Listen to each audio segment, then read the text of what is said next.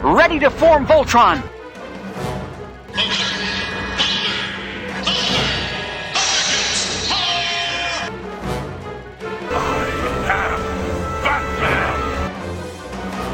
This is a job for Superman. Power Rangers! Right away, Michael. Autobots, transform! By the power of Grayskull! For the honor of Grayskull! I'm the Doctor.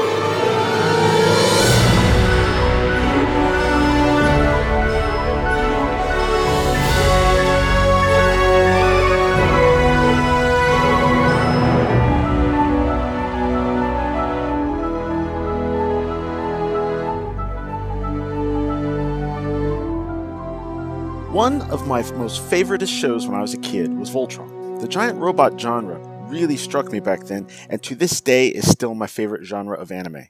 The show's origins are almost as entertaining as the show itself. World Events Productions started out as a small independent TV station in St. Louis, Missouri. Looking to expand into the world of syndicated television, WEP staffers attended an international programming convention in Cannes, France, where they saw footage of some Japanese anime series that they thought that, once they translated and localized, would be a success here in the West. However, since 65 episodes would be needed to put their show in syndication, and most anime only runs from about 50 to 52 episodes, they had decided to combine more than one show. However, in my research, I cannot determine why they chose 3 rather than just 2, unless they were trying to make sure that the whole series would run like twice a year, maybe? I'm not sure. Anyway, a tentative deal was made for WEP, World Events, to get 3 series from Toei Animation: Daltanius, Albagas, and Armored Fleet Dairuger 15, or XV, depends on how they say it. But thanks to problems with the language barrier, in which they ended up referring to Daltanius as the Lion One, Toei ended up sending Beast King Go Lion instead.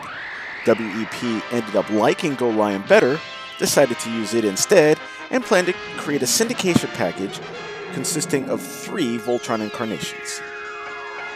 Voltron 1 of the Near Universe from Dairuger, which would be Vehicle Force Voltron.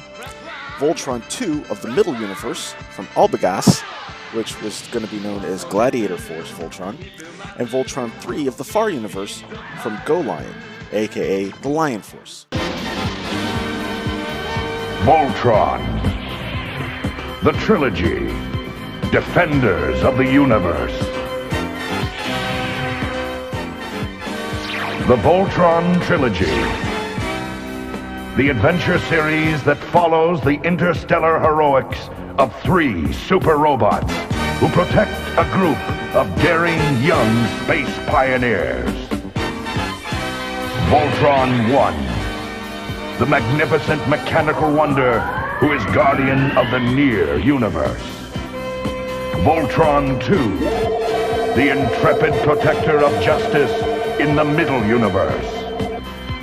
Voltron 3, the spectacular super robot who battles the forces of evil in the Far Universe. The Voltron Trilogy. Today, featuring Voltron of the Far Universe. Even though the 3 anime series were all unrelated, creative editing and writing would portray all Voltron incarnations as coexisting within the same universe, and the fact that they were all created by the same animation studio at roughly the same time meant they looked similar enough that it would work to combine them as one series. Now, according to legend, production on both Lion and Vehicle Voltron began at the same time, but it was eventually decided to put Vehicle Voltron on hold for a bit and just focus on Lion Voltron. Presumably, they started work with Gladiator Voltron as well, but I haven't been able to find anything that stated that. Basically, production began with the producers going through and figuring out the plot to each episode, then giving the episode to Jameson Brewer to write a script that fit. The fact that the folks at WEP didn't know Japanese must have made this really interesting. Anyway, next up came the editing. Now, you may not know this, but Go Lion was not exactly what you would call family-friendly by US standards.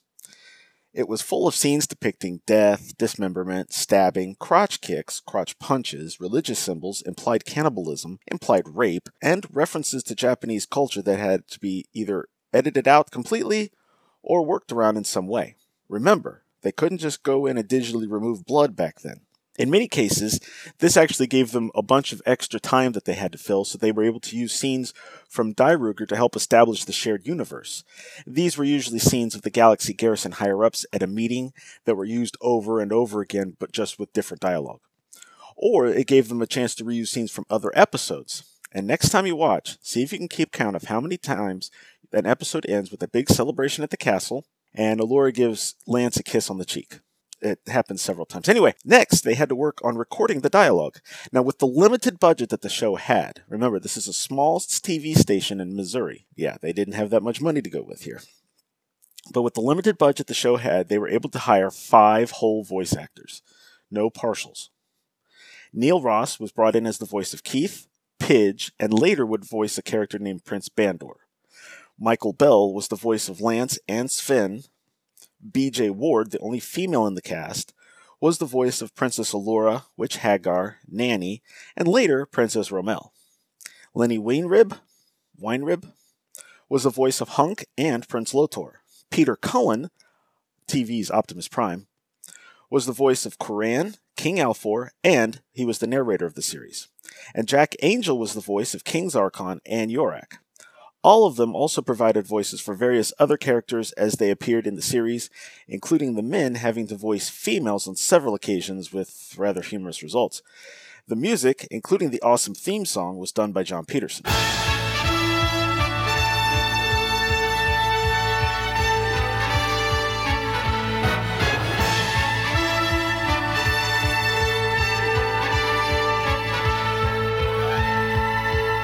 On September 10, 1984, Voltron, Defender of the Universe premiered to the world, reaching 65% of US households and becoming a phenomenon. This was bolstered by the show being one of the first to be recorded in stereo, so television retailers made sure to tune into the show to show off their new stereo TVs they were trying to sell. From days of long ago, from uncharted regions of the universe, comes a legend. The legend of Voltron, Defender of the Universe. A mighty robot, loved by good, feared by evil. As Voltron's legend grew, peace settled across the galaxy. On planet Earth, a galaxy alliance was formed. Together with the good planets of the solar system, they maintained peace throughout the universe. Until a new, horrible menace threatened the galaxy. Voltron was needed once more. This is the story of the super force of space explorers. Specially trained and sent by the Alliance to bring back Voltron, Defender of the Universe. This series begins with 5 space explorers, Sven, Lance, Hunk, Pidge, and their commander, Keith, being sent to the planet Eris by the Galaxy Alliance. The planet has been under constant attack by King Zarkon and his forces of doom, and our heroes have been sent to find and revive the legendary Voltron to save the day.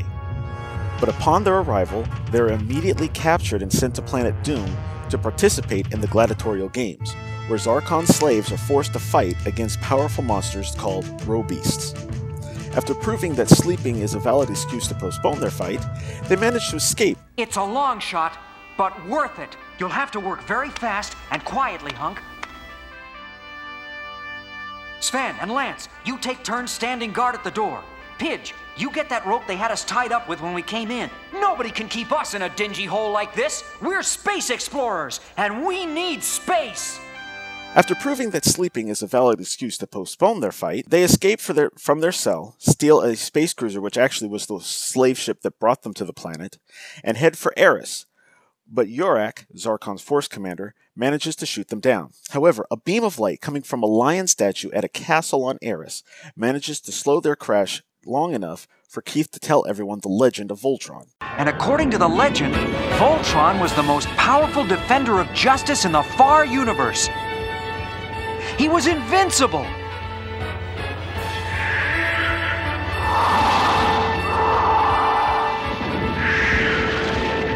Voltron was terrific. He put those evil robots out of business for good, but Zarkon had one last trick up his sleeve.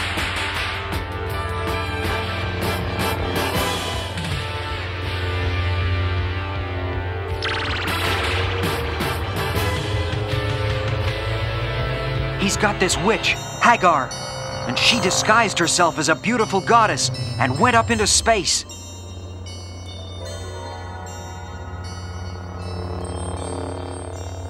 When Voltron came nearer, she placed a curse on him.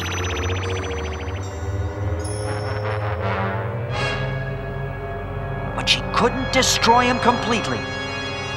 The old witch broke Voltron up into 5 parts. Each part a robot lion.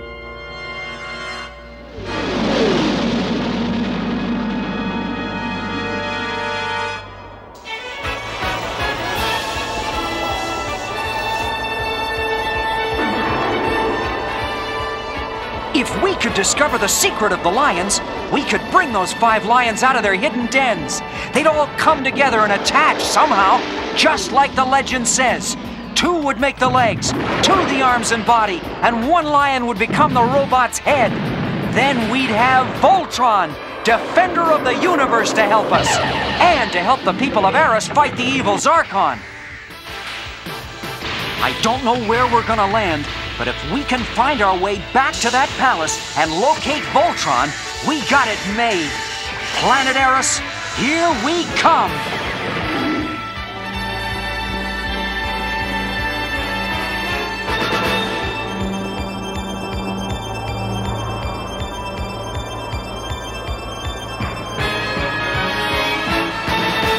However, the ship is still coming in a little too fast, so they have to eject, and manage to safely make it to the surface, where they're pretty much immediately attacked by the locals throwing spears at them.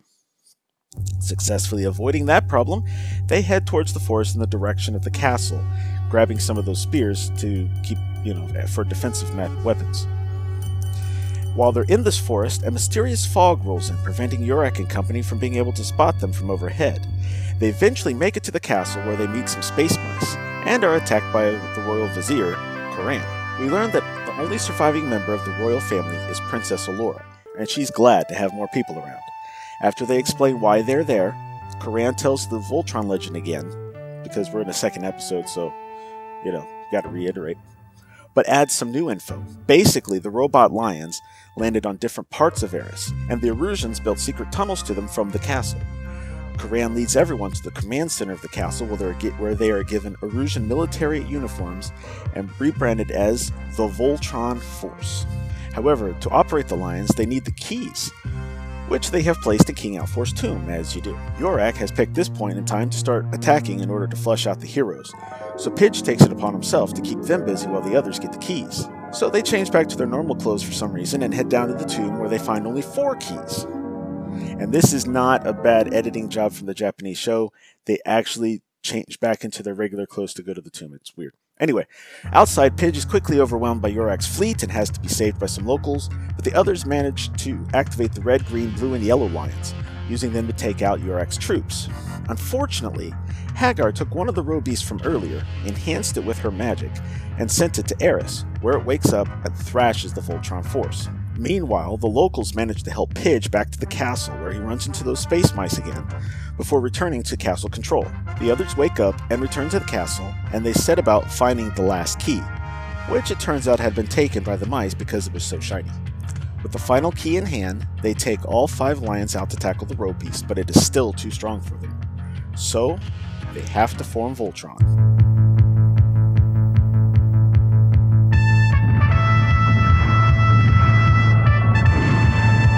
Ready to form Voltron! Activate interlocks! Dinotherms connected! Infracells up!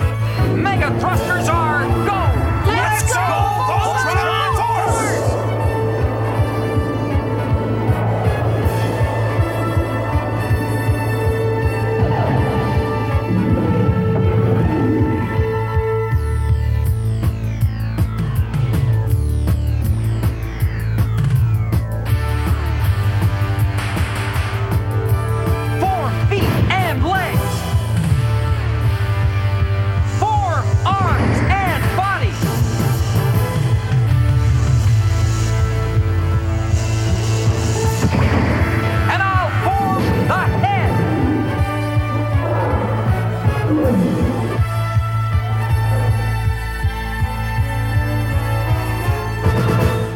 then they make short work of the Robeast. And that's where it ends. It just ends with Voltron standing there saying, "Yes, we won."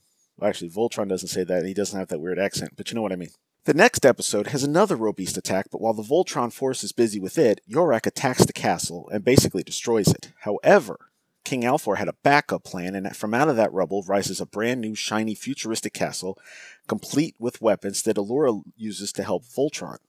And we find out later, it also can be a space-going vessel, which is pretty cool. This provides the team with a second win, and they manage to defeat the Robeast. The first arc of the series ends with yet another Yorak attack that is stopped by Voltron, but really just covers up Hagar's arrival on Eris. She manages to lure Sven away from the others and attacks him, leaving him severely injured, with one of the first signs of blood that you'll see on the show that couldn't be edited out. He ends up having to be sent to a medical facility on another planet, which leaves the Voltron force unable to form Voltron when another Robeast attacks. Fortunately, they're able to lure it into a lava pit which destroys it, but they realize they won't always be that lucky and they need to find another pilot. Thus begins the next arc, in which Allura has to prove to herself and the others that she can take over for Sven as the pilot of Blue Lion. Following that, Zarkon's son, Prince Lotor, shows up, turns Yorak into a Robeast and uses him to keep the others busy while he duels with Keith. He has to cheat to keep from losing, and leaves Keith badly injured, but not too injured that he can't get back to the castle, take Black Lion to the others, form Voltron, and they manage to destroy Yorak. However, in all of that, Lotor has met Allura and falls for her. The rest of the series involves Zarkon, Hagar, and Lotor secretly planning to take each other out, while also attacking Eris to try to destroy Voltron, as well as conquering other planets as well. It's a lot of stuff going on. There's also an episode in which Pidge's home planet of Balto blows up, which leaves him and his brother Chip, a member of the vehicle Voltron force, as the only remaining survivors of the planet. Eventually, Sven returns and helps the Voltron force as Zarkon becomes a Robeast and later ends up defeating Lotor himself. Now, before I get into what came next, let's look at some of the big differences between Go Lion and Voltron, and I will keep using the Americanized names here for the most part to avoid confusion. So, in the first episode, the story begins with the fall of Go Lion. The whole legend story is a little different and is told at the beginning of the episode. And since it's in Japanese and I don't have subtitles on an audio podcast, I'll go ahead and tell you the story. Go Lion was a sentient being who destroyed demons and hell beasts, and because he never lost, became far too proud for his own good. So a goddess cast a spell upon him, causing him to split into 5 robot lions.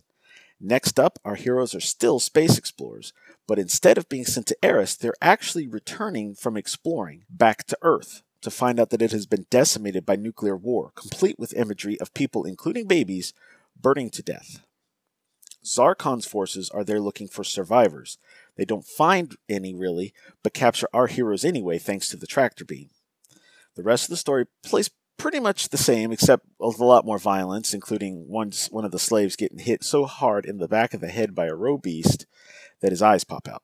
The other difference is that since the legend of Go Lion was told at the beginning of the episode, Keith doesn't have to reiterate that whole story as they descend down to Eris. In fact, when Koran tells the story later on, that's the first time these guys have ever heard of Go Lion.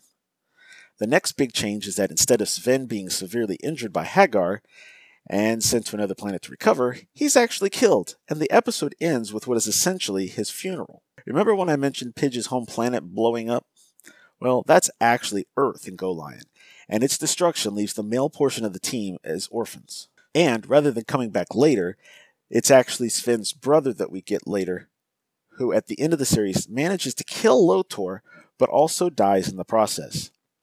Also, Nanny and Hagar are killed on screen rather than just disappearing. I personally have found that watching Voltron is actually kind of hard to do after watching Go Lion, and that Go Lion holds up a little better due to the darker tone and the deeper issues. But, I don't know, I still have a soft spot for Voltron too, so... Anyway, after exhausting the run of Lion Force episodes, the series switched to the Vehicle Voltron series. And apparently there was no announcement or fanfare about this changeover. It's just one day you're watching them defeat Lotor, and the next day you've got a lot of space-going vessels, big spaceships, different villains, different heroes, different Voltron. From days of long ago, from uncharted regions of the universe, comes a legend. The legend of Voltron, defender of the universe. A mighty robot, loved by good, feared by evil. As Voltron's legend grew, peace settled across the galaxy.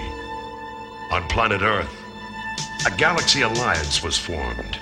Together with the good planets of the solar system, they maintained peace throughout the universe until a new horrible menace threatened the galaxy. Voltron was needed once more. This is the story of the super force of space explorers.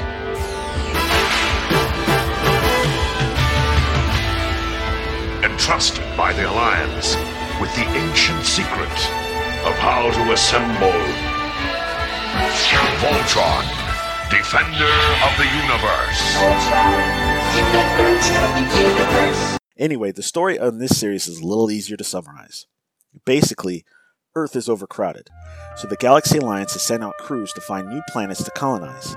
This crew includes 15 pilots and their exploration vehicles. They are broken down into 3 teams of 5. The Air Team, led by Jeff, voiced by Neil Ross. The Land Team, led by Cliff, voiced by Lenny Wainrib. And the Sea Team, led by Crick, voiced by Michael Bell. These teams could combine their vehicles into 3 larger vehicles, or if necessary, all 15 could combine into Voltron. Even though those space pirates, the Drools, have called off their attack on planet Earth, I want you to conduct this exercise as if it were the real thing. Fortunately, the garrison robot tanks and cruisers were able to chase the Drools away today, but we may not be so lucky next time. Okay, teams, begin your maneuvers.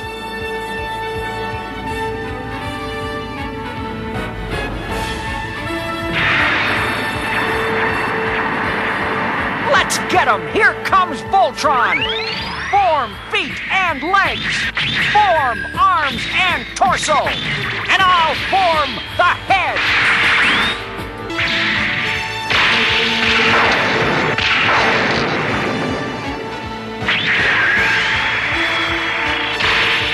Go Voltron! Bad guys of the galaxies, beware! The defender of the universe is here! At first, this version of Voltron could only operate for 5 minutes before it would run out of nuclear energy. But this was soon forgotten, especially since the Japanese version of the show doesn't have this at all. During this exploration, they run into the Drool Empire, who are also trying to colonize and are at war with the Galaxy Alliance and are trying to stop them. This series is more cerebral than the Lion Force Voltron, as there are many times where both sides debate amongst themselves and with each other about several issues. Not that this series doesn't have action, just not as much as the previous series. In fact, I have heard this show being compared as more of a Star Trek level show, where the Lion Voltron series is more of a Star Wars type show. I mean, it's not exact, obviously, but that's how I've seen it as compared as far as the action goes.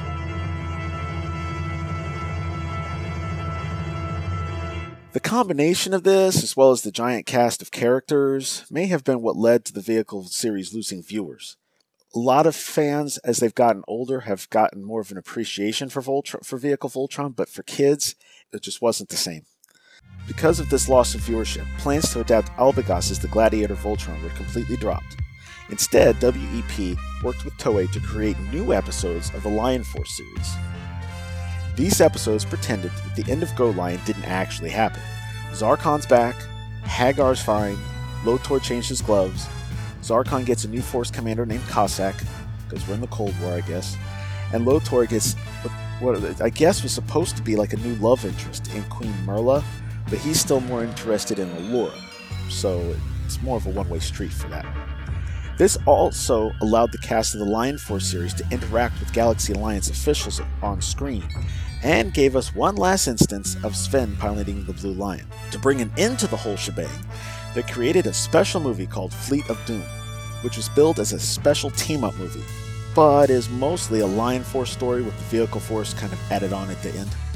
However, you do get to see both Voltrons fight side by side against the Combiner Robies piloted by Lotor. This extra season and the special were animated by a Korean animation company that was a notable step down in animation quality compared to the original shows, especially since they kept reusing stock footage of them heading to the lions, activating the lions, forming Voltron, and forming the Blazing Sword. And they were all mixed in with the subpar footage. They also weren't great about following the model sheets, made some arbitrary changes, like darkening Alora's hair and Koran's hair and giving Lotor black gloves instead of white gloves. Now, for the next 11 years or so, Voltron lived a quiet life in syndication, including on USA's Cartoon Express. In 1997, perhaps to garner interest in Voltron, the second season of Lion Force was repackaged as The New Adventures of Voltron. The series included the classic intro, but with a new narration to correspond to the new series title, and over the course of the season, parts of the opening were actually replaced with CG animation until the entire intro was CGI by the end of the season. The commercial bumpers also transitioned from traditional animation to CGI as well. Here's what the intro might have sounded like. From days of long ago, from uncharted regions of the universe, comes a legend. The legend of Voltron.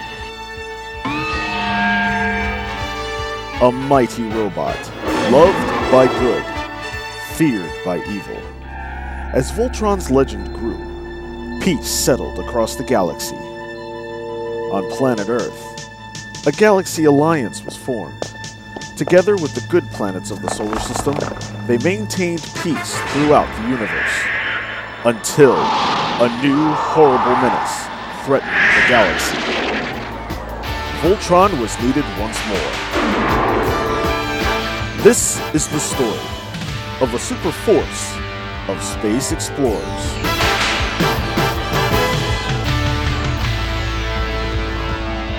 Specially trained and sent by the Alliance to bring back Voltron. This is the new adventures of Voltron. Why were these episodes selected? Well, it may have been that writer Mark Handler had been one of the main writers for those episodes, and he was currently hard at work as the head writer and producer on a new Voltron series. It may also have been that the earlier Lion Force episodes were in the process of being licensed for use on Cartoon Network's new Toonami block. Either way, this series only lasted one season until it was replaced by a new show. From days of long ago, from uncharted regions of the universe, comes a legend. The legend of Voltron, a mighty robot, loved by good, feared by evil. As Voltron's legend grew, peace settled across the galaxy. But then the evil Prince Lotor escaped from his prison in deep space. He formed a secret alliance with Hagar, mistress of dark magic, and together they summoned awesome forces of fear and destruction, threatening the universe with new, horrible menaces. Voltron was needed once again. Now comes the story of a super force of space explorers, specially trained and sent by the highest echelon of the Galaxy Alliance to bring back Voltron. This is Voltron, the third dimension. With the popularity of movies like Toy Story and such shows as Reboot and Beast Wars, CG animation became the new cool way to create TV shows. Voltron did one better by using an early form of motion capture to try to give everyone natural movements. As I mentioned, Mark Handler returned to Voltron and much of the original cast returned as well. Unfortunately, Lenny Wainwright had passed away by this point, and for reasons, Peter Cullen and Jack Angel did not return. So Tim Curry was brought in to voice Lotor and King Alfor. Kevin Michael Richardson voiced King Zarkon and Hunk and took over as the narrator. And Michael Bell continued as Lance, but also took over the voice of Koran. And Billy West was brought in to voice Pidge, and a few others. The series picks up 5 years after the end of the original series and shows a different version of Lotor's defeat that does not involve Sven in any way. Planet Doom is destroyed, but Castle Doom and Hagar disappear into the Dream Dimension. Lotor is severely injured, losing an arm, half his body, and half his face. This isn't shown, but the missing parts do get replaced with machinery, making him a cyborg now, which actually makes him a lot angrier than what we saw previously. Zarkon, having seen what has happened to his son, has suddenly had a change of heart and is now a member of the Galaxy Alliance.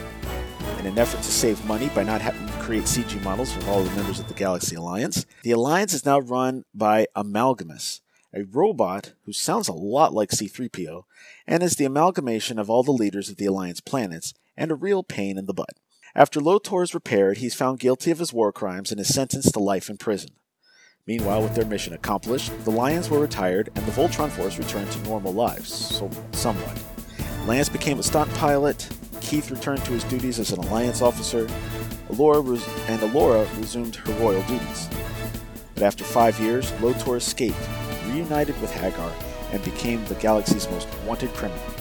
Over the course of the first season, Lotor and Hagar attack with evil plans and rather simple-looking robies, while Amalgamus keeps trying to use diplomacy rather than letting Voltron save the day. The safety of the galaxy has been threatened again. 5 space explorers and their 5 awesome lions are called upon to form Voltron. Keith, the leader, pilot of Black Lion. Alora, Princess of Aris, pilot of Blue Lion. Hunk, the strongman, pilot of Yellow Lion. Pidge, the computer expert, pilot of Green Lion. And Lance, the rebellious daredevil pilot of Red Lion.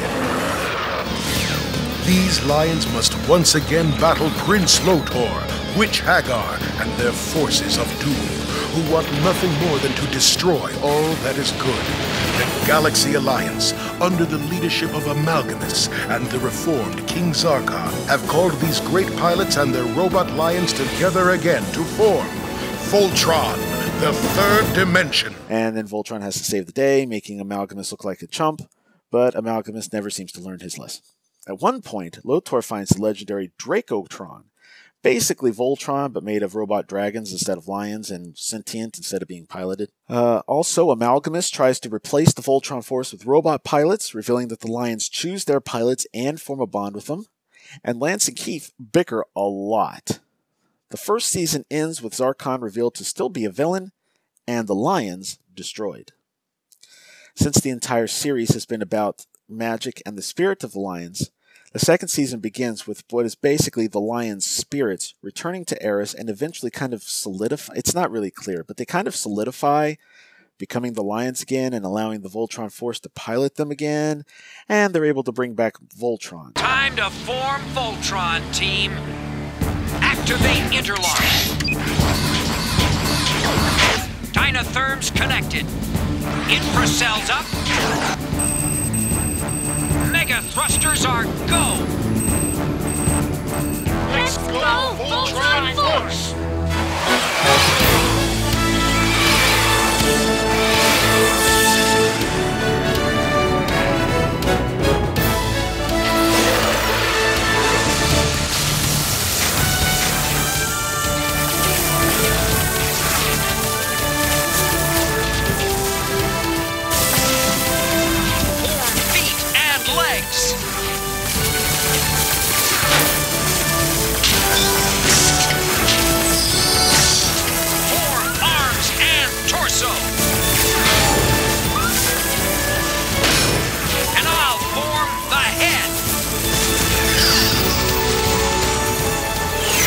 But this time they've got some new attacks, such as blazing blasters and a blazing bow. This season also leads to them discovering a special dimensional portal that allows them to cross over into other dimensions. When they do this, the lions transform into stealth lions, which in turn can combine to form Stealth Voltron. Let's form Stealth Voltron. Activate interdimensional lock. Stealth servo systems connected. Stealth engines at maximum. Quantum thrusters are go! Let's go, Stealth Voltron Force!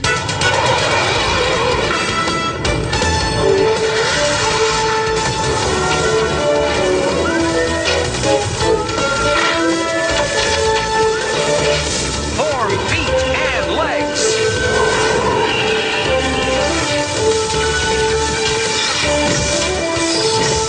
Form arms and torso. And I'll form the head.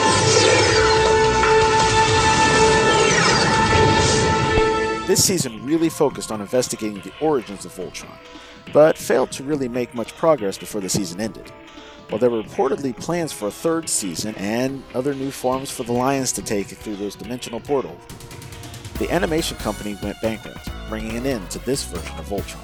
This series brings about a mixed bag of emotions. On one hand, Voltron and company were back. I remember when I first saw it, I was shocked. And many of them even had the same voice actors. Everyone's Voltron Force uniforms actually matched their lion colors, although they never got out of their uniforms, and the tone was a little bit more serious. They even got Bob Costas to do a play-by-play for Lance's stunt work in episode 1. Now that may have been a callback to the fact that one of the very first programs that was done by that independent TV station in St. Louis was called World Events, basically to pick up on the idea from Wide World of Sports, except this would cover more than just sports. Bob Costas was actually one of their first presenters or reporters, however you want to look at it, so maybe this was a callback for that, I don't know. But they got Bob Costas, which was cool. However, there were lots of changes made to this show that did not sit well with the fans. First off, the Castle of Lions looked just like a regular castle again. The early motion capture caused everyone to move slowly. And for an example, imagine you're being chased by space lice. Don't ask. But imagine you're being chased and you need to run as fast as you can. Well, on this show, everyone ran into light jog. That's all they could do. There's also video of a sword fight that's supposed to be a really good sword fight, but it's the slowest sword fight you'll ever see. It's really terrible. Anyway, this motion capture also left everyone standing kind of awkwardly because they were not able to put their arms straight down, so everyone kind of had their arms out.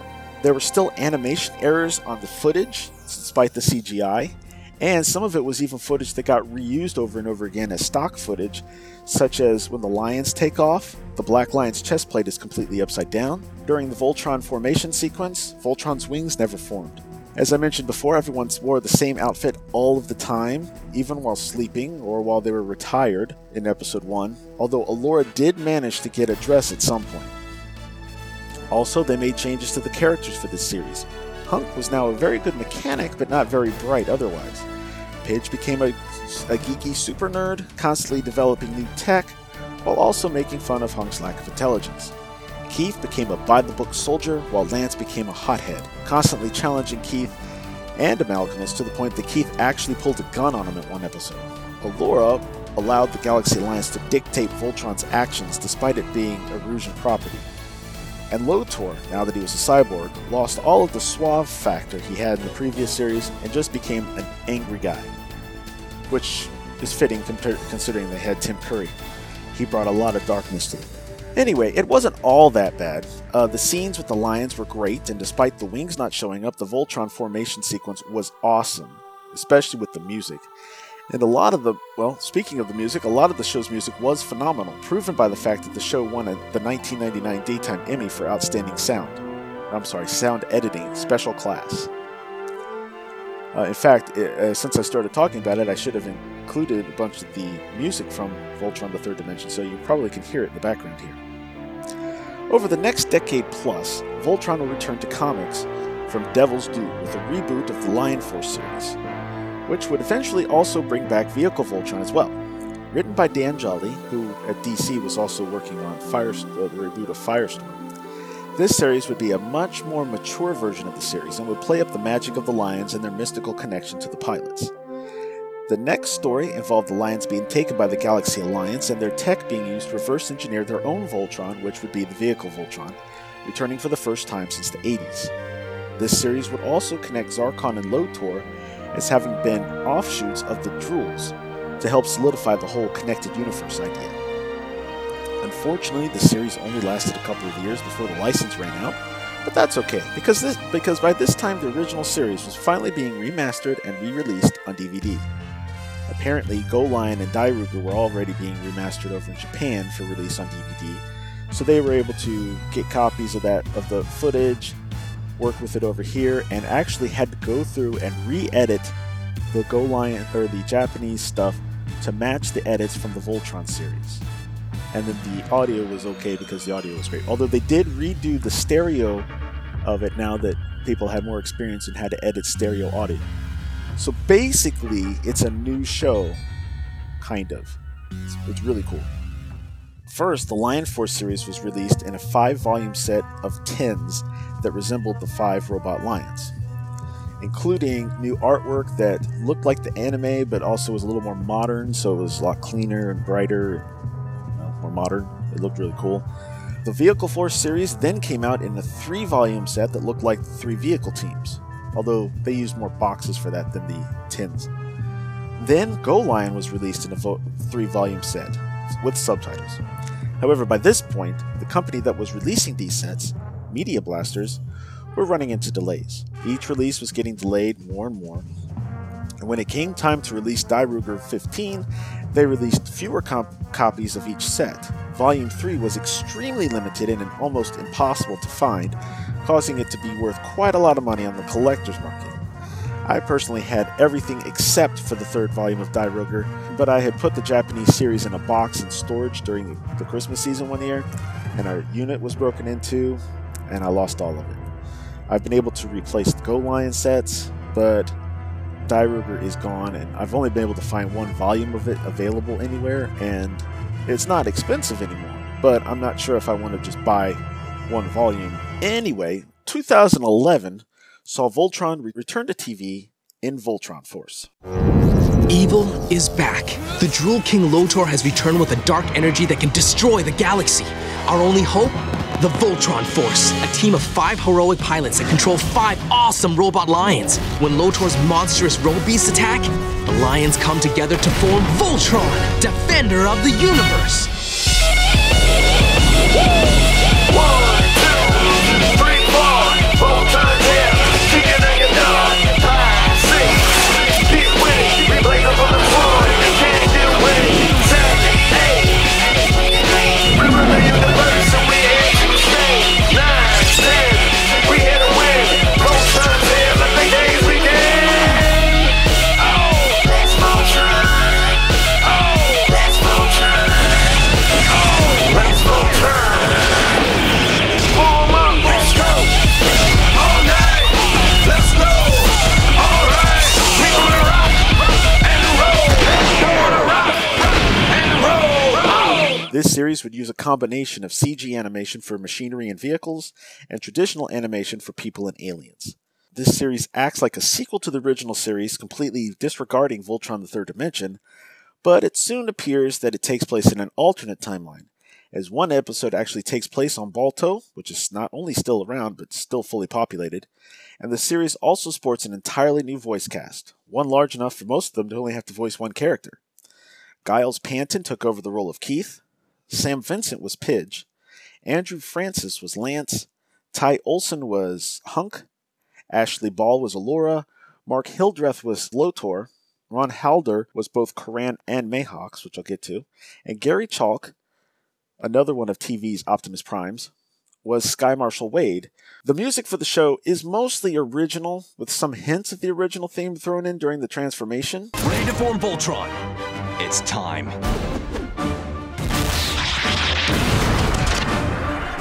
Activate interlocks.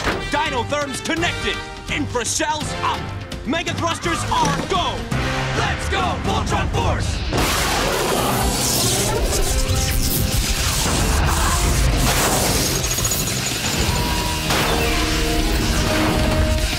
Form feet and legs. Form arms and body.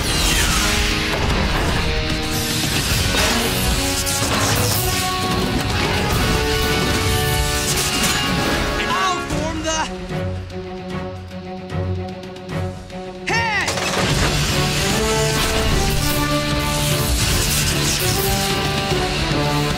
Let's go kick some after me.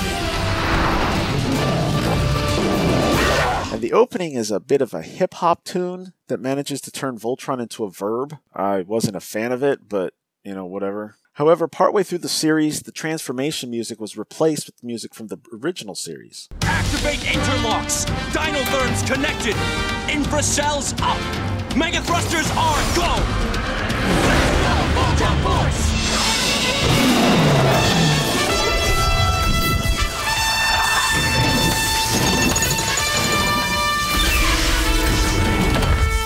Form feet and legs.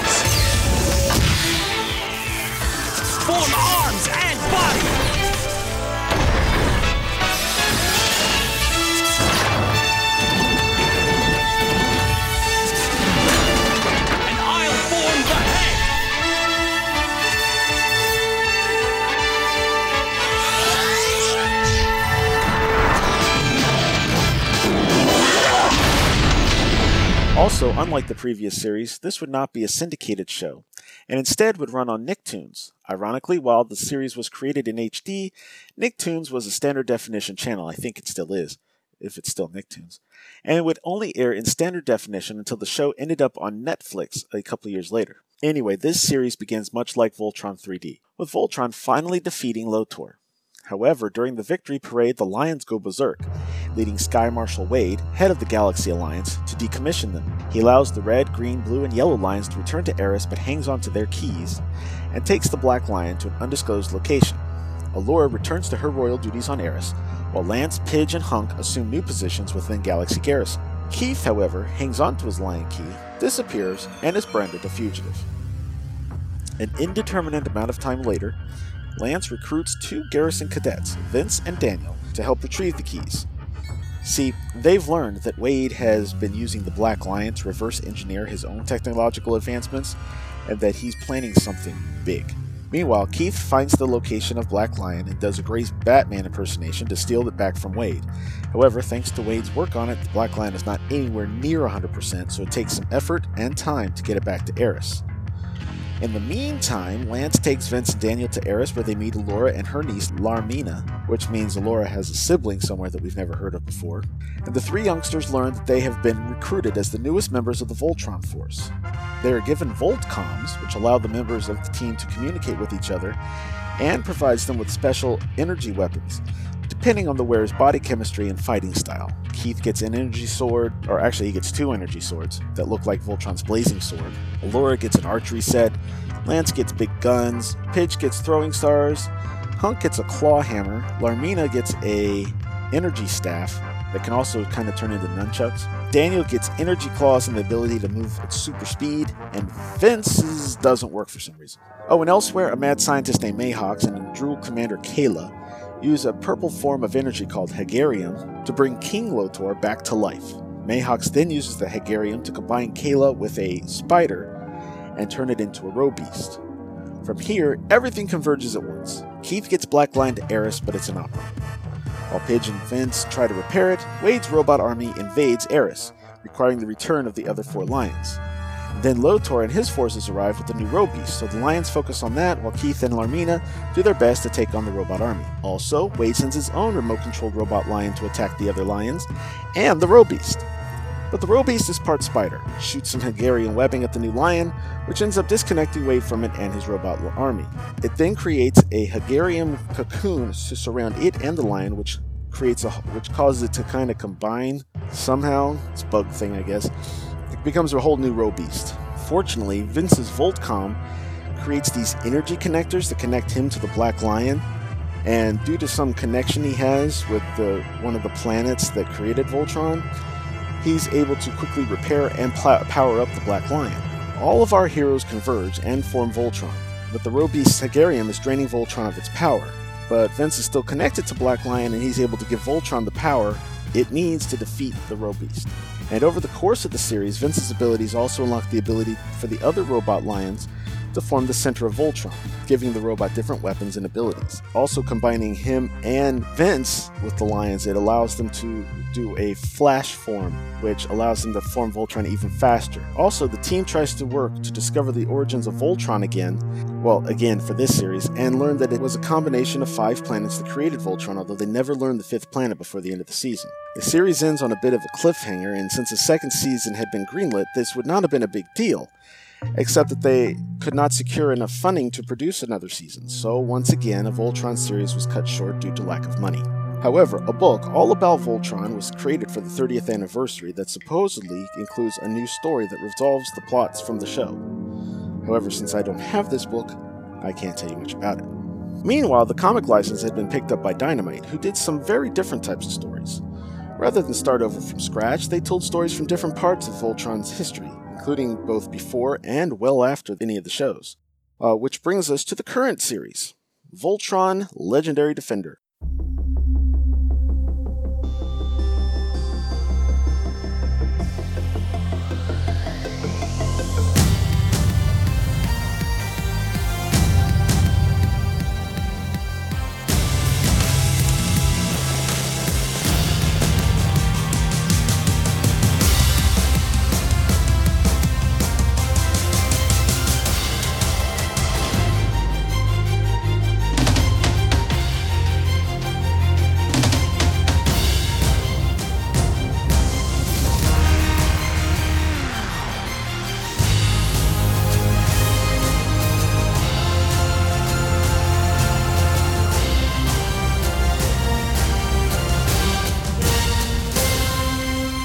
Finally, we get a reboot series brought to you by WEP and the fine folks at both Netflix and DreamWorks Animation.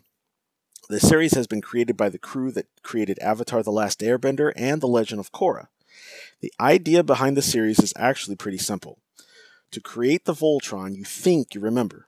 With an animation style that returns the series to its anime roots while also using CG animation for Voltron vehicles and robeasts, the look of the show is very reminiscent of the original show while also looking very modern. The team went back and not only watched all of Voltron, but Go Lion as well, and as such, this series includes Easter eggs from both versions of the series. The big one of these is Sven, who is now Japanese rather than Swedish, and has been given the name Shiro, as a callback to the character being called Shirogane in Go Lion. The cast consists of Josh Keaton as Shiro, Jeremy Shada as Lance, Bex Taylor Klaus as Pidge, Stephen Yoon as Keith, Kimberly Brooks as Allura, Tyler Labine as Hunk, Reese Davies as Koran, who is hysterical. Hurry! We can't survive much longer! You've got to sell it a little bit more. Oh no! Allura is dead! Ah! It's horrible! Her head fell off! Wait! What? Her severed head is trying to speak to me! What is it, Allura's head? What are your final words? Koran. Oh yes, Princess, I'm listening. It's over. Oh, I know! Ah! If only Voltron had been formed! Oh! Time? I guess this isn't an actual attack. And it's a good thing it wasn't, because it took you... Koran? 75 degrees. Oh, sorry. No, this is a meat thermometer. Neil Kaplan as Emperor Zarkon, yet another Optimus Prime with a major role on a Voltron show. Cree Summer as Hagar, and A.J. Locascio as Prince Lotor. I don't want to go too much into this series because it's still airing and is readily available on Netflix, and I don't want to spoil stuff. But the series begins with Lance, Hunk, and Pidge as cadets at Galaxy Garrison. Keith used to be a cadet, but was kicked out. One night, a spaceship crash lands nearby, and inside is Shiro. He'd been on an exploration team with Pidge's father and brother, but were taken by the Galra, who are the forces of doom. They were taken to be slaves and forced to fight monsters in the arena for amusement of the Galra and their leader, Emperor Zarkon. Somehow, Shiro escaped, but one of his arms has been replaced with a cybernetic arm full of Galra tech, and he's got a scar on his face and a tuft of white hair for some reason. He also has no memory of anything that happened after he was taken by the Galra. Anyway, the cadets and Keith end up linking up to save Shiro from the garrison troops while making their escape, and find a cave with a large, blue robot lion. It's surrounded by a force field that only Lance seems to be able to walk through, and once he deactivates the force field, he picks up the others and the lion takes off, taking them through a wormhole into deep space where they go to the planet Eris. There, they meet up with Koran and Princess Allura, two Alteans. Altea was the name of Eris on Go Lion. And with the activation of the Blue Lion, they have awakened from being in a stasis for 10,000 years. Koran points out to them that they are light years away from Earth, and Allura tries to talk them into finding the other lions to save the universe from the Galra Empire, who has basically been in charge of at least this part of the universe for 10,000 years. Allura assigns each to a lion. Lance stays with blue, Hunk gets yellow, Pidge gets green, Keith gets red, and Shiro gets black, giving them the uniform colors they received in the original show. They also get new uniforms, which kind of are a blend of the uniforms they had on the original show, but a little more armored up, like on Voltron: The Third Dimension. Unfortunately, they are all on different planets, other than Black Lion, which is still in the castle. So after retrieving green and yellow, they find that Red Lion is on a Galra ship. They have to go get it back, which brings them to the attention of Emperor Zarkon. Keith gets the lion, but they end up back on Eris and are under heavy attack when they finally manage to form Voltron and take out the attacking ships. And once they win, Voltron completely deforms, and our series begins.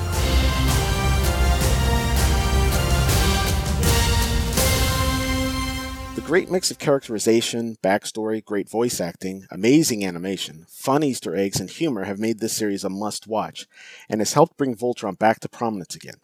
I highly recommend that if you have access to Netflix, please check out this series. You don't need to have seen any of the previous shows, but if you have, there's definitely some Easter eggs that will make you smile. And even for people that have seen the previous stuff, the creators are pretty good at zigging where you think they'll zag, keeping even the most hardcore fans on the edge of their seats. Seriously, check it out. Now, you may have noticed so far I haven't really mentioned the toys. The toys for Voltron are pretty weird. While the original toys can go for quite a high price, knockoffs of both line and vehicle Voltrons are available, some of them looking pretty identical to the originals. However, in over 30 years, they never made a Robeast toy in scale with Voltron. Panache Place made figures of the human-sized characters, including the bad guys, back in the 80s, and Trendmasters made updated versions in the 90s for Voltron the Third Dimension, although none were on model with the way that they looked on the show. Currently, Playmates has the license for Voltron toys, and they have made different versions of the Lions, including some that aren't able to become Voltron, and they're just the Lions with some weapons. They've made the Lion Pilots, known as the Voltron Paladins, and the bad guys. They've made a few Robeasts, and they've made smaller Voltron figures that are the same scale, so you can have your Voltron versus Robeast fights.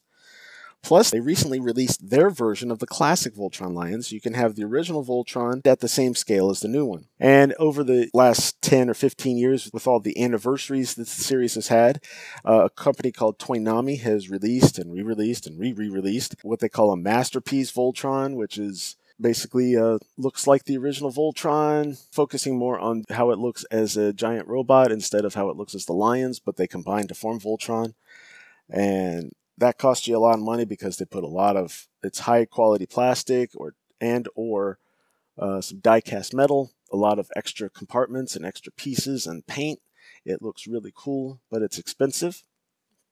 And lately they've also released a couple different versions by licensing fan-made toys that haven't been getting great reviews, but still look cool. And then Bandai has released a metallic version of the original Go Lion with better articulation and all the weapons, and even has a nice little metal plate on it on the weapons rack that it comes with, so you can either have it as Go Lion or Voltron. It's really cool. The only series that didn't get any toys is Voltron Force. Mock-ups were developed for the Lions by Mattel, which had the license at the time, pictures of which can be seen online, and they're apparently on display at the WEP offices. But the show was canceled before the toy line actually went into production, and with no show to support it, it was also canceled. And on that disappointment, we've reached the end of the episode. Thank you all for listening, and tune in next time for commentaries on 2 Voltron episodes from different eras. See you then. You have been listening to Charlie's Geekcast. You can find the show at twotruefreaks.com and at charliesgeekcast.com, where you can find enhanced show notes that include extra images and or video links. You can also follow the show by joining the Facebook group. Just search for Charlie's Geekcast. Also, you can follow me on Facebook, or you can find me on Twitter at SuperChuck1980 or OrangeRanger198.